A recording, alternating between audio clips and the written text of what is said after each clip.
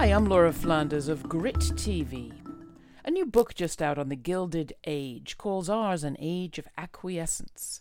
We've become a nation of acceptors, its author argues, willing to tolerate corporate crime and public poverty as inevitable outcomes of a system that's just rigged. The current public debate, author Steven Frazer suggests, reflects a resignation that market capitalism is bedrock, unchangeable, simply the way things are. A century after the Gilded Age and the rise of corporate power, we've become wussies by comparison. Back then, wealth was just as condensed. The richest 1% owned over half of it all, while the bottom 44 shared just 1.1%. Theirs was an age of sit-down strikes and rebellions, though. Troops, not just cops, routinely hit the streets. What happened? As followers of our program know, at the Laura Flanders Show, we don't believe there's so much resignation. There's more rising going on out there than our money media show.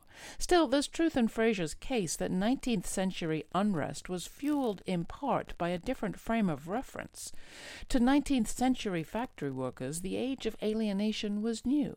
Descendants of subsistence farmers and self-employed craftsmen, many of them remembered, as we do not, an alternative, and they chafed at logging in and logging out. Wage slavery, they called it. When I asked a class of college students what they understood that term to mean, a room of blank faces stared back at me not long ago. We live in capitalism. Its power seems inescapable, science fiction writer Ursula Le Guin said upon receiving a National Book Award last fall. But then again, she said, so did the divine right of kings. In hard times, Le Guin said, we just may need fiction. Writers who can remember freedom, poets, visionaries, realists of a larger reality, she said. Which is why there's so much to celebrate in the publication of a new book, Octavia's Brood, an anthology of visionary science fiction written by social justice organizers and activists.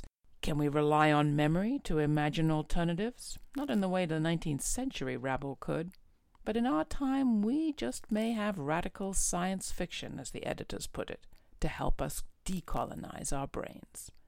You can watch my interview with Walidah and Adrienne Marie Brown, the editors of Octavia's Brood, as well as our report on the Incite Conference in Chicago this week on the Laura Flanders Show.